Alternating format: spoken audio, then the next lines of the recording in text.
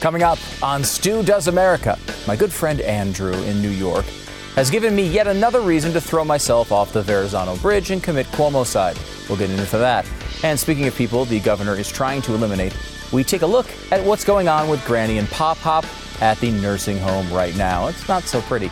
Brand new week, brand new chance to subscribe to our free content wherever you consume it. Hit the bell for new video reminders on YouTube and follow us on Facebook. Even you can listen to the show on your favorite podcast provider absolutely free.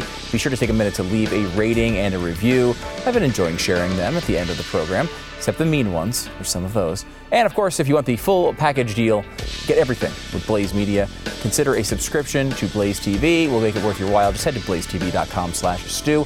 Make sure to use the promo code Stu because that's how they know you like this stupid show. Plus, you'll save $30. The offer ends this week, though, so if you're interested, get on it. Like a CNN reporter 5 seconds after a news hit, let's pull our masks off and get this party started. Stu Does America.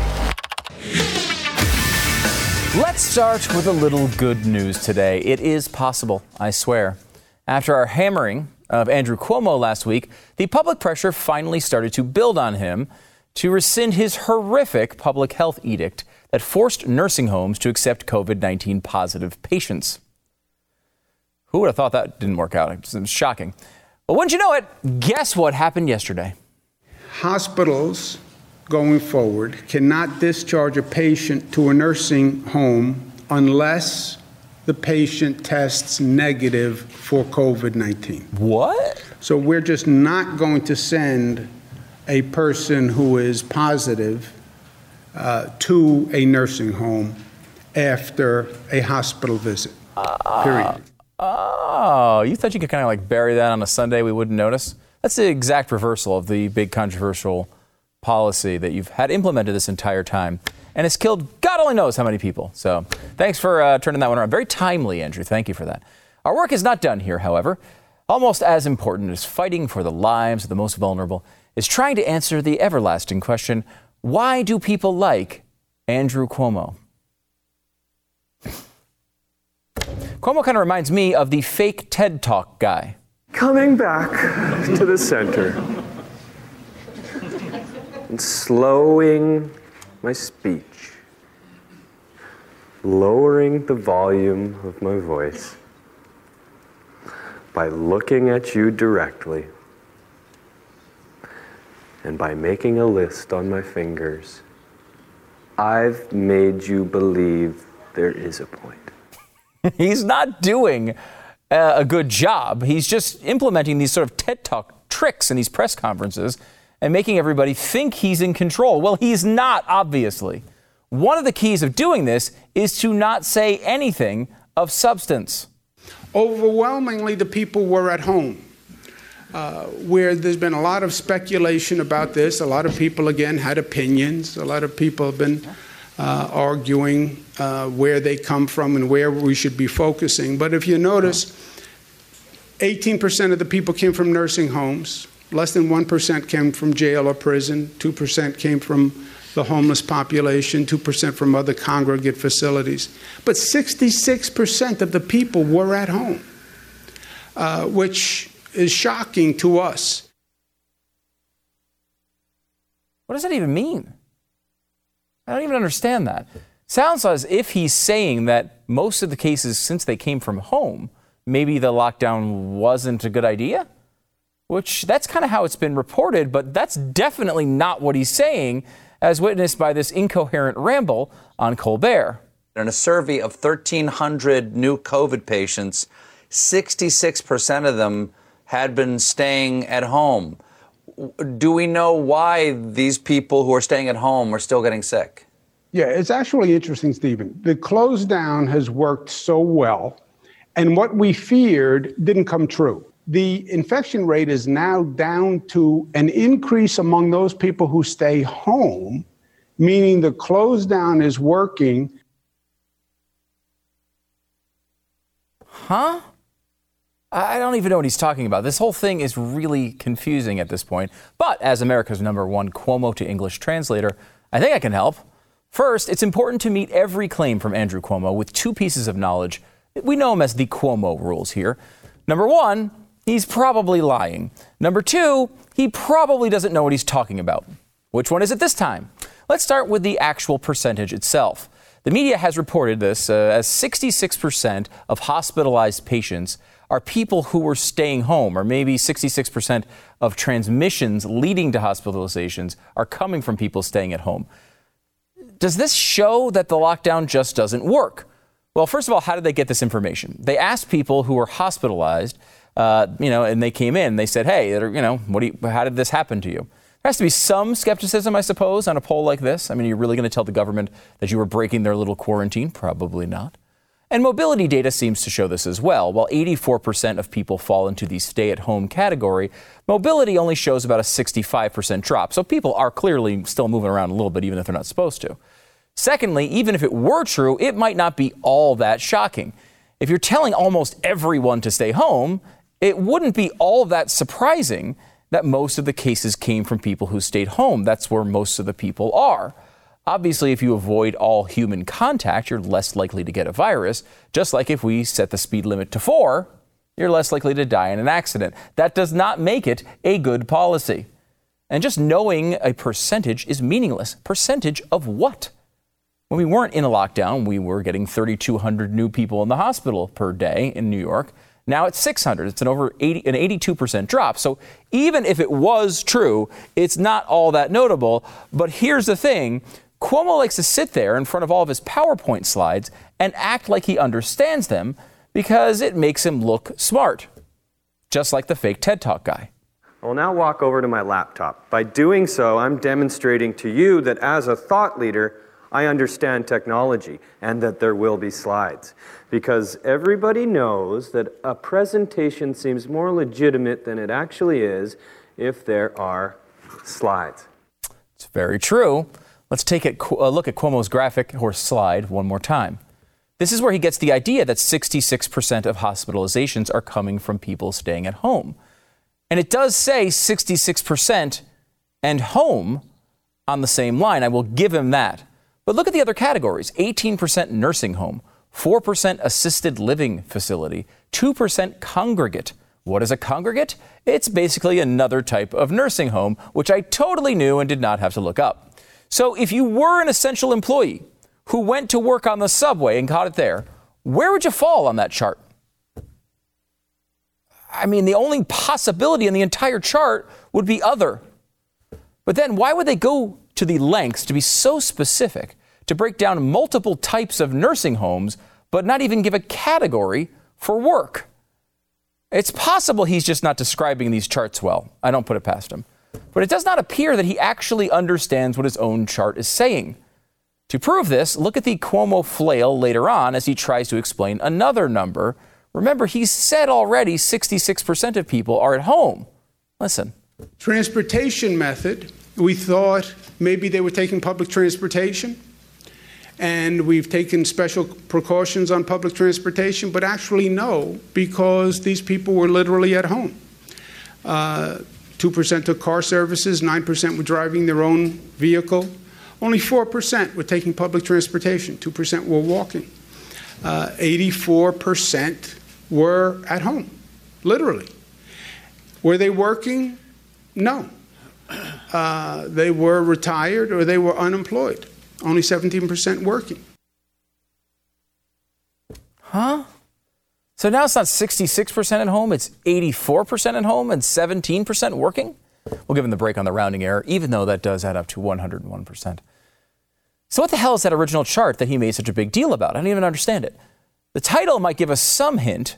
Source of admission. In medical lingo, that usually means the place that they came to the hospital from. But again, this would give no category for anyone who came in from work. Did 0 people come into the hospital from work? Because that would be, I guess, a little shocking. Also, let's say you picked up the virus at work and you got sick and then stayed home like you're supposed to. And then it got bad and you went to the hospital. How would you be categorized? Home? That makes no sense, and it certainly doesn't support what he's talking about. I don't think that's what this chart is at all, despite the title. At this point, I will say we're in speculation mode a little bit because it doesn't seem like anyone, including Cuomo, actually knows what he's talking about. But as hard as it is to believe, I think this highly publicized chart is simply referring to the living arrangements of those who are hospitalized. Like, does the person who came into the hospital reside in a private residence or a nursing home or in jail or in prison, etc.? If so, this is a truly meaningless number. The only reason you'd include it is to talk about the nursing home thing, and it wouldn't shock anyone at all. 66% is not that high. So why is Cuomo making a big deal about it? Let's consult the Cuomo rules. Maybe he just doesn't understand what he's talking about. I mean, that is at least part of it, I think, here. But it also may be partially an attempt to redirect us from the real scandal in New York. What is remarkable about his own chart is not that 16% of the population are essential workers and they're causing 17% of hospitalizations.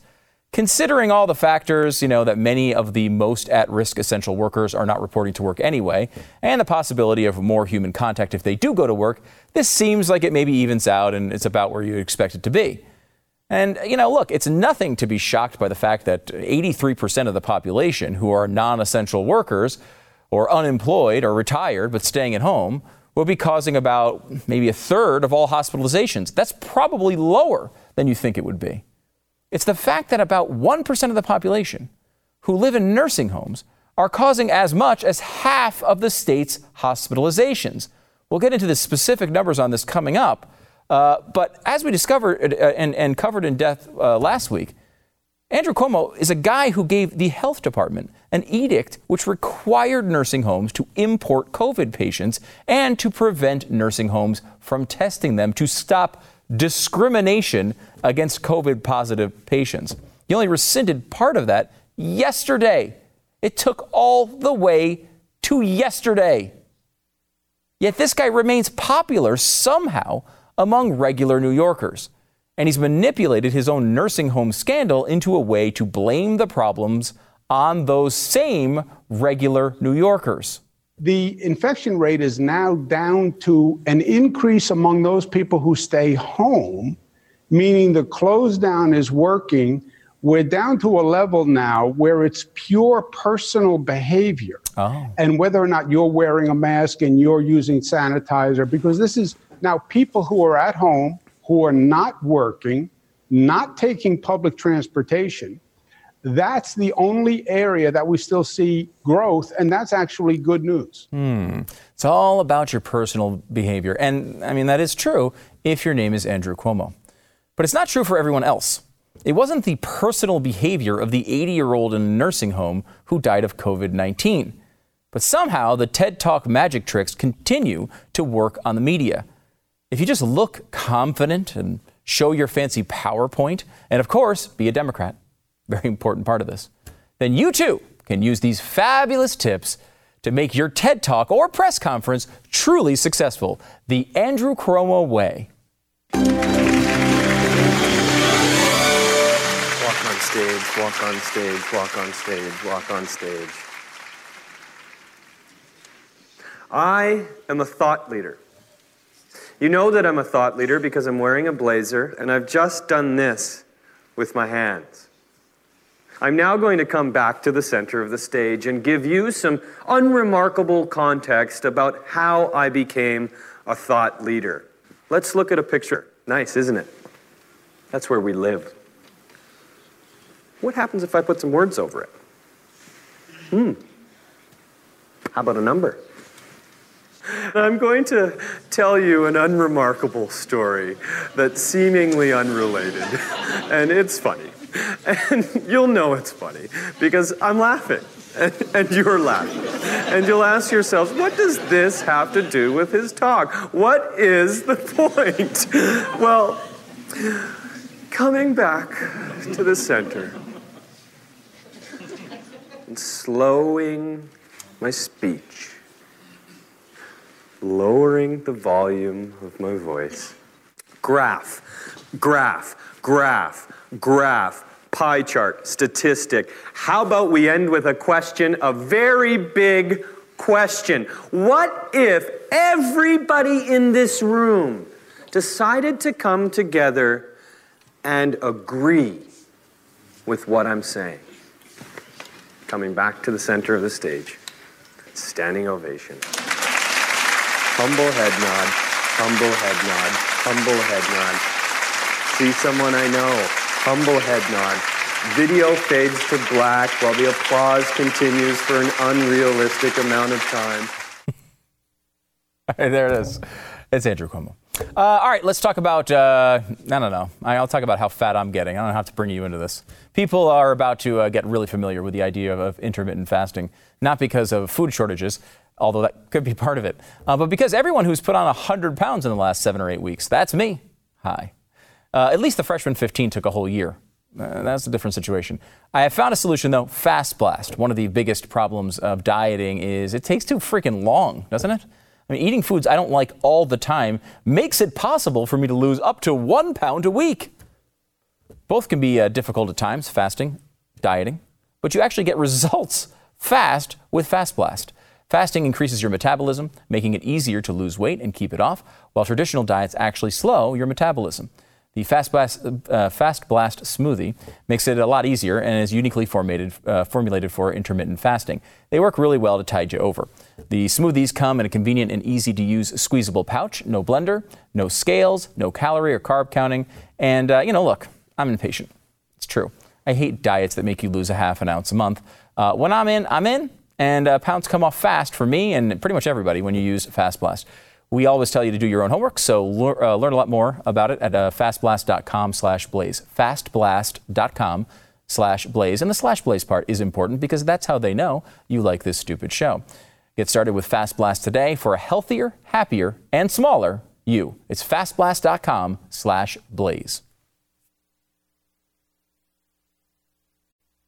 Our next guest is a leading free market policy analyst and advocate in Washington, nationally syndicated columnist, and the head of American Commitment, a group dedicated to restoring and protecting free markets, economic growth, constitutionally limited government, property rights, and individual freedom. That's a big job. Phil Kerpen is here on the program. Thanks so much for coming on, Phil. I appreciate it. My pleasure, and I like the extensive introduction. Everything you've ever done in one intro.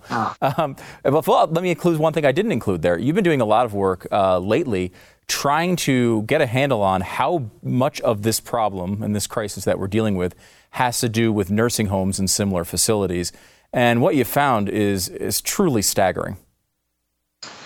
Yeah, the numbers are big, and they're getting bigger, especially in the last couple of weeks. We've seen more and more states that are reporting not just the majority, but in some cases a substantial majority of the fatalities from coronavirus are now coming from nursing homes. And at the same time, the number of cases and fatal cases, most significantly in the general community, has been in significant decline. And so we see results in some places. In some places, by the way, even Stu, the numbers don't even make sense. Like Virginia frequently in the same day will report more nursing home fatalities than total fatalities. So their systems are confused or something.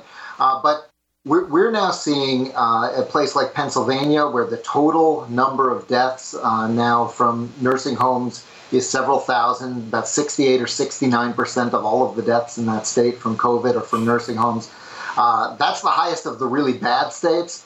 But some of the states that haven't had that many deaths have been almost entirely in nursing homes. So, for instance, New Hampshire's only got about 120 deaths, but about 90 of them are in nursing homes.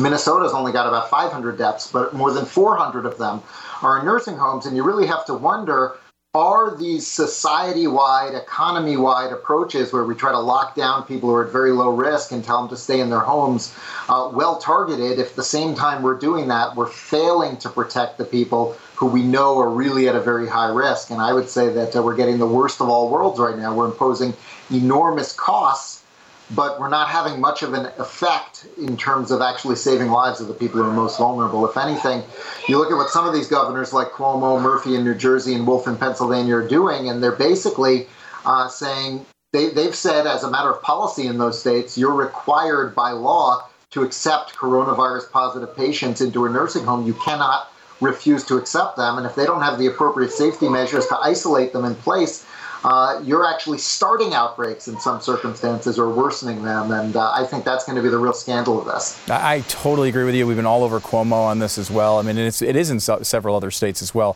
I just have there's something special about Andrew Cuomo in the middle of this for me for some reason. Well, he won't give us real numbers. Yeah. You know, the thing about New York, you can't compare New York's numbers to any of these other states because every other state that reports, and some don't report at all, including Michigan, which is outrageous because they're one of the worst hard-hit states and they won't tell us about nursing home deaths. But every other state that reports gives us the number of nursing home residents who have died.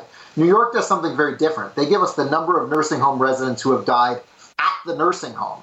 So they've got a footnote at the bottom that says if they die outside of the facility, they're not included in our numbers. So I think when they say it's 5,000 some, they're probably giving us about half the real number because there are probably that many or more that got hospitalized prior to dying. And so the New York number, I think, is an extreme lowball. And we're probably going to see that it's a much higher number when they give us the hospitalized nursing home deaths, which they've refused to do so far. Yeah, this is a real... I don't think anybody knows about this. And I think you're the first person who I saw pointed out that they are not categorizing these deaths the same way as every other state. And everyone knows they've had a massive problem in New York when it comes to nursing home deaths. And they have basically the lowest percentage in the entire country, which is completely absurd. And everyone knows it's absurd. Have they addressed this at all? Has anyone in a press conference asked them about this? Stu, I don't watch every single day, so I don't want to say for sure that it hasn't happened. But I've watched a lot of these Cuomo daily pressers, and I've never seen him pressed on this question of why they're reporting the way they are instead of the way everyone else is. And for that matter, I haven't seen many people give the governor of Michigan, Gretchen Whitmer, much of a hard time about literally not reporting nursing home deaths at all in one of the hardest hit states. So I really, I think if we had accurate numbers and we knew what was really happening in New York and what was really happening in Michigan, it's possible that rather than being a third of all deaths in nursing homes, like New York Times and NPR are saying, or a half, which is where I have the estimate, it could be 60%. We don't know. We really need that data to be able to understand how much of this entire thing is really the nursing home problem. And this is not a huge surprise, right? We came into this, one of the first things we knew about this virus was it hit older people much harder and it hit people with pre-existing conditions much harder. Nursing home, a lot of times, is a combination of both of those things. So you know right off the bat that it was among the most dangerous places. We're seeing this pattern also reflected throughout the world, too. It's not just the United States. Well, that's the other thing, is we should have had the benefit of foresight in this circumstance. It's easy to say, we didn't know that this was going to hit but Europe had just had this exact thing happen.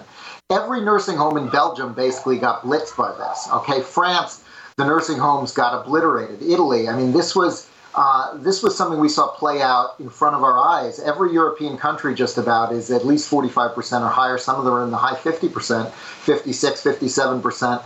And so this is not unique to the United States. This is happening everywhere in the West. And actually, this is one of the reasons that Western countries are doing so much worse with this than a lot of the other less developed countries, which is sort of counterintuitive to what a lot of people expected. But a lot of other countries don't warehouse their elderly and their sickest and frailest people the way we do in Europe and the United States. And that structure, that way that we sort of house people who are sort of most vulnerable together in one place and sometimes not with the best protections and conditions, has made our societies in Europe and the United States uniquely vulnerable to this. And we had what should have been the wake-up call. We should have seen what happened in Europe, and our whole strategy should have been focused around protecting these people. And instead, we did the opposite. We sent infected people into these nursing homes in order to keep the hospitals clear in anticipation of a wave of patients that in many places never came. At least in New York, you can say what Cuomo was doing was sort of grotesque, but maybe it was justified by the fact that the hospitals were full. In Philadelphia, they refused to allow nursing home patients who were positive to be admitted to hospitals when the hospitals were completely empty because they thought they were going to get an influx of patients that never materialized. That, to me, is even more outrageous. It's unbelievable. I know I've seen Bill de Blasio attempt some way out of this, and it feels like one of the directions they're trying to go. I've seen them, they're blaming people for not wearing masks and all these things, but they've also gone on this road of like, well, nursing homes are for-profit institutions many times, and we have to check and see, we need an investigation to see if they were putting profit in front of their patients. Is there any indication that is a widespread problem? Well, I mean, it's actually a very tough business to be in. And, I actually do think that, one of the things coming out of this we should look at is whether, if we're going to continue to have the structure that we do, maybe we do need to figure out how to get pay up a little bit, how to make it more remunerative. A lot of these people are on government programs. But I mean, New York has the most generous Medicaid program in the country. Well, why should they have a problem with providers? It certainly isn't that they're spending enough. They also have the tightest regulations. They have lots of regulatory oversight in these institutions. And so, whatever you want to say about the structure, it certainly isn't a lack of government involvement. I will say that one of the things that I think made this a lot worse than it had to be was the lockdowns, was the society-wide lockdowns, because when you do that, you cause economic damage everywhere. And of course, we saw mass layoffs in the hospitals, which has been pretty widely reported. But one of the things that shocked me in the jobs report that just came out on Friday was there were almost as many jobs lost in the nursing homes, 113,000, as there were in the hospitals, 130,000. And so the same time they were dealing with this in these nursing homes, they were shedding staff because of the economic pressures that they were under, the same as everyone else. That's fat. I did not even know that nursing home stat is amazing. When they needed these people the most, they couldn't even keep them. Let me go to a more wide economy look here for a second. I live in Texas. We can actually go out to dinner here. It's crazy. I envy you. I know. Yeah, it's so funny. You just bring this up. I'm in my lockdown Skype T-shirt. I apologize, but I mean it's 8 weeks of it here. I'm like, I've given up completely on my appearance, so don't worry about it. It's interesting though. Like now we just talk. It's like almost like those boring slideshows you used to give to your friends and everyone hated. Now they love it. Like you just go out to dinner and just like, look, I have a picture of me at a restaurant. It's amazing. But we've been out probably 5 or 6 times since this thing in the last couple of weeks, and just because we're really open to it and excited to get back out there. But that is not where everybody is. I mean, these places aren't overwhelmed with people here, even in Texas. And we see these polls where 50, 60, 70% of people do not want to go out to these restaurants. How long can this go on? Because the economy can't just hold up places that are running at half or quarter capacity for very long. Well, I think that the soft start is sort of a mixed blessing, right? Because you're not going to get big crushes and crowds of people that are going to scare people and cause potential health scares and sort of restart panics and calls for lockdowns. That's the good part of it. The negative is exactly what you said. I mean, we're not going to really get that sharp recovery that we want, get that V shape and get back to a booming economy if people are hesitant to go out. And, unfortunately, we did a very poor job of communicating the idea of stratified risk, the idea that for people who are at low risk, especially younger people, this is really not something you need to be worried about and change your life over. And I think if we'd done much better up front and not, people got panicked when they saw what happened in Italy. The job of our leaders should have been to calm that panic, not to feed into it by closing everything and putting doomsday models out and all that kind of thing. And now we've got a hole to dig out of. And what I hope is that as people see that we're not having a catastrophe, that we're not having a disaster, that it's okay to get out there again. We see some states like Georgia and Texas doing well. Then those restrictions will sort of ease off and the rest of the country will follow along. Well, you're in the middle of your answer. You did turn into the Skype logo, but I heard the rest of it, and it worked very, very well. Phil Kerpen, nationally syndicated columnist from American Commitment. Thanks so much for coming on the program. It's really interesting stuff, and there does seem to be a place that we can actually attack this as a country in a smart, measured way without getting everybody killed and still maintain the freedoms that we have. I appreciate you walking us through this. I think this is going to be one of the biggest scandals of this whole thing, Phil. I agree. Thanks for having me. Okay, Phil, thanks again. Sorry. Thanks again, Mr. Skype logo. We'll be back here in just a second.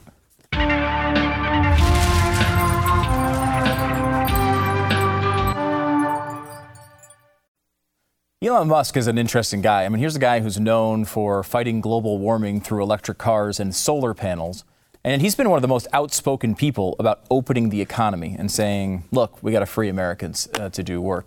He went on Joe Rogan recently and talked about that preference. He was tweeting things like free America now. He eventually, this weekend, talked about the fact that he was going to take his factory out of California and move it to Texas or Nevada because he was sick of all the regulations and all of these clampdowns on his business and the ability to operate.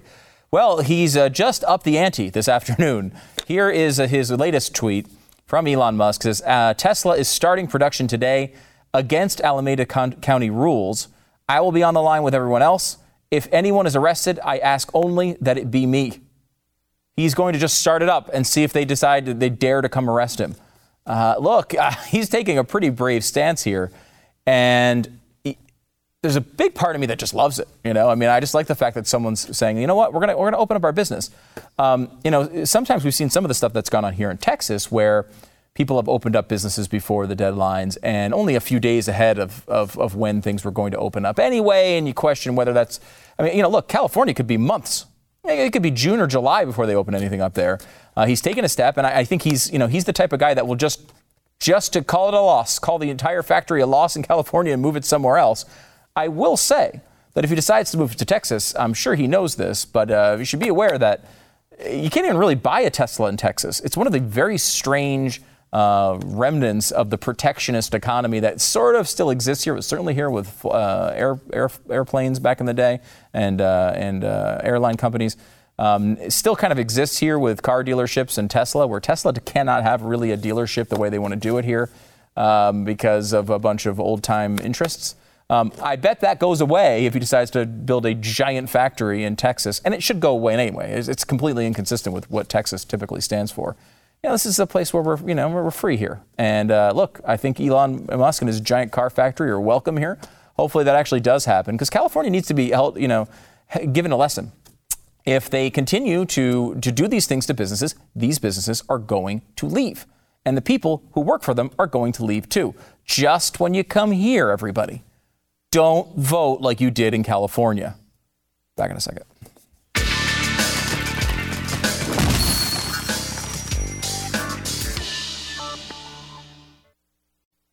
Happy to welcome back to the program Josh Hammer. He's an opinion editor for Newsweek. Pretty fancy title there. Of counsel with First Liberty Institute. And now the real highlight of his resume, official Blaze TV contributor.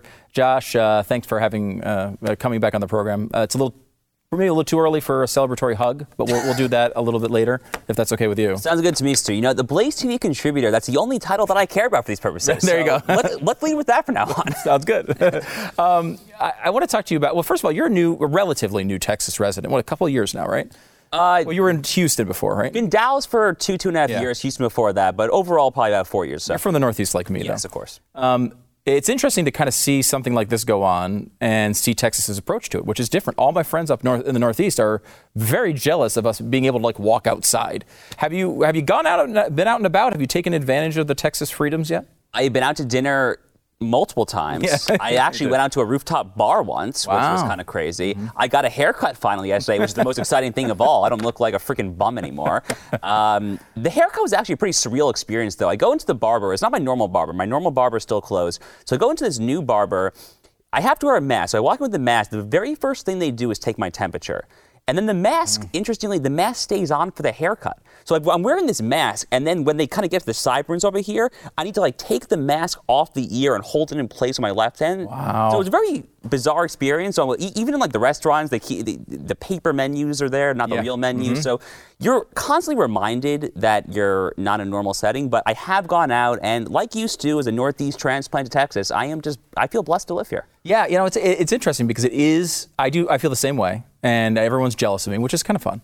On the other side of it, it's not as enjoyable as it was, right? It doesn't feel, I don't feel relaxed going out right now. It feels tense. You're talking to a waiter who's in a mask, all these very strange things. It's a strange thing. I don't know how a business that operates at a 3% profit margin in good times is going to get through not only having to deal with all these oddities to serve their customers, but then also the fact that, polls show 50, 60, 70% of people, even if they have the freedom, don't want to utilize it. It's going to be a tough recovery for the economy.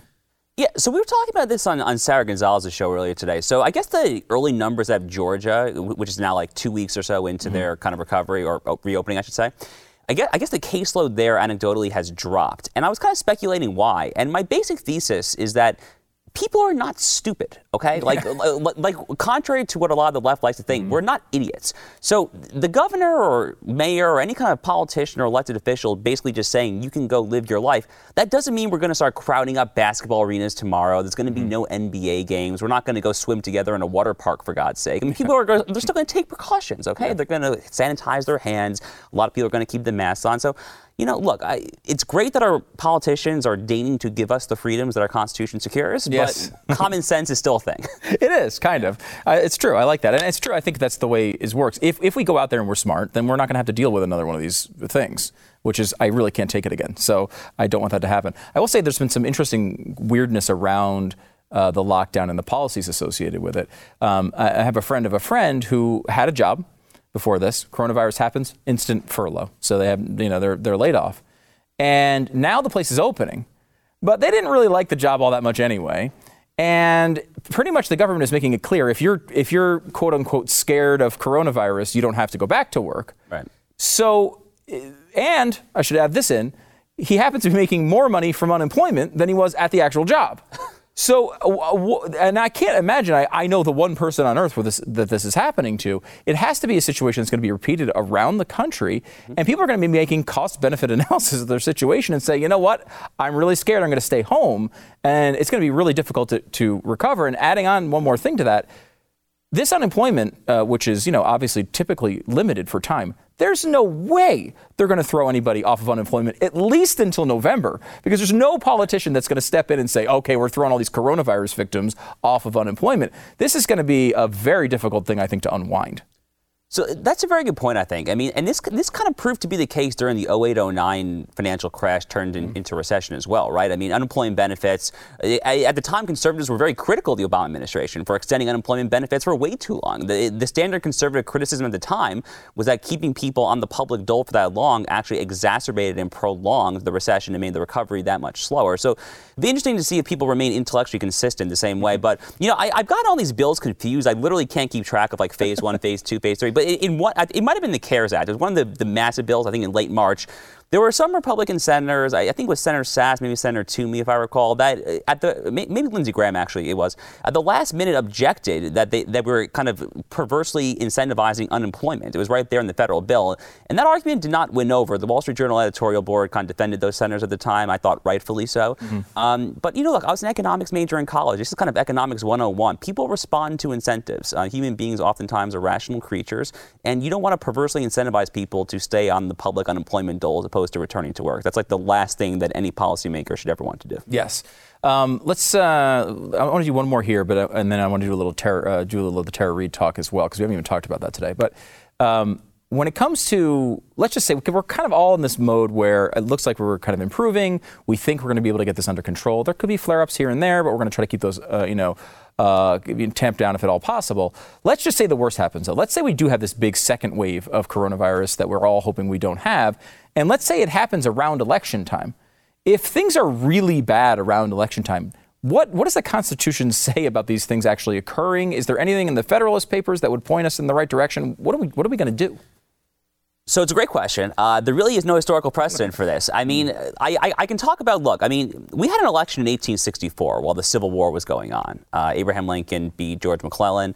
In 1944, obviously, while we were in the midst of World War II, we were engaged, obviously, in both theaters, in the Pacific and the European theater. We had an election that November. So there's really never been an instance where we just didn't abide by the Constitution, didn't have an election. So there will be an election, okay? If past is prologue, and I believe it is here, there will be an election. What that election looks like if this thing actually comes roaring back is anyone's guess. I mean, we're talking probably drastically diminished turnout. A lot of states, especially left-leaning states, will start to get mass vote by mail type things. But there's all sorts of fraud problems there. We've seen the videos out of California with voter harvesting. So there's going to be a ton of litigation in that respect. If you're kind of like a voting ID type attorney, not to the left or the right, it's probably going to be a field day for you. Yeah. But the election will go on one way or another. One of the things they've talked about with the actual Congress people, though, they're not coming back to vote. Right? They continue to stay at home because of all the dangers of coronavirus. I know that it's seemingly like that it may not be allowed for them to pass a bill. I've heard arguments that it's unconstitutional for them to vote remotely. They have to actually go to Washington. Is that accurate? Could they theoretically pass a bill that says, hey, we should be able to vote from our own district here? So the requirement is that you need a quorum of senators. The Constitution and I believe both Senate and House internal procedure, not the same thing, obviously, I don't think they ever specify how quorum is defined. So you probably could, interpret that or opt to interpret that as a virtual quorum being sufficient. Again, we're in uncharted waters here. It makes for legally interesting territory, but I don't think there's anything that actually does prohibit taking that interpretation. And it frankly does not strike me as an unreasonable interpretation either. I think, obviously there was no such technology at the time of the founding, but if they're there, they're voting, it would seem to make sense to me. Yeah, okay. Let me go over to Tara Reid for a second. I understand the politics of this. I don't want Joe Biden to be president. I also don't want to convict Joe Biden of sexual assault because I want him to lose. That's not a good human standard of mine. So how do you handle this? Because they've set up on the media a ridiculous standard with Brett Kavanaugh. We know that. Yes. I don't want to be them, though. I don't like them. I didn't like them then. I don't want to be them now. I kind of fall back on the idea that if you're going to have something where you don't have physical evidence, you don't have anything really, it's 30 years ago, you have to go to a pretty high standard of saying, look, you're innocent until you're proven guilty. At least as low, I know it's not a legal proceeding, but as close as we can get to that in our own minds. Is that the right way to think of this, or should we just be applying their standard to them? It's a great question. I am a longtime advocate of intellectual consistency. If you take a principle, unless something overly dramatic, like civilization altering has changed, you probably should try to stick with that, all else equal. Now, the left does not do a very good job of this, obviously. I mean, they were, to put it mildly, they were believe all women a year and a half ago, and the goalpost shifting has just been like otherworldly at this point.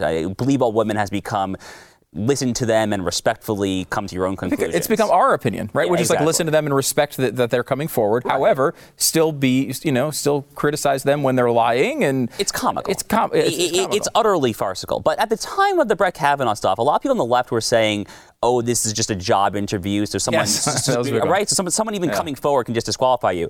And I couldn't publicly say this at the time. I was clerking for a federal judge, so I was kind of on mute. But I remember privately saying to friends at the time, this is not a job interview. What's going on this time is 3,000 to 4,000 years of civilizational norms. To your point, Stu, this whole innocent until proven guilty thing is not just a modern manifestation of the English common law that was adopted into our American constitutional order. This is a norm going back to the Mesopotamians, the Babylonians, the ancient Israelites. I mean, this has a pretty lengthy civilizational pedigree. So we should probably try to do that. Yeah, I feel like, and we should maybe just do it in our own lives, not as well as also the public life. Yeah, it's interesting. We by the way have Megyn Kelly on the radio show tomorrow. I'm going to talk to her about her interview with Tara Reid. That should be an interesting thing, but it's just a tough thing. It's a tough thing to hold people to these standards, and I don't want them applied all over the place. I feel like we should probably not apply them even in cases where we think it benefits us. It's what they do, and I don't want to be them. All right, we got to go. Josh Hammer, opinion editor for Newsweek. Actually, let me say, Blaze TV contributor, also opinion editor for Newsweek.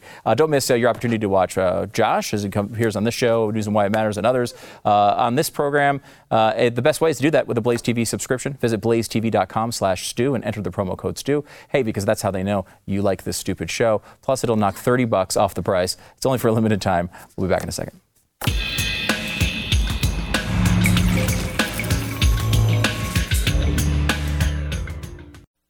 If you're a good person, you'll review this show and give it 5 stars. If you're not, you'll do something else. Here are some reviews from the iTunes charts. Here we go. Johnny says, I love this effing show. Stu has great hair.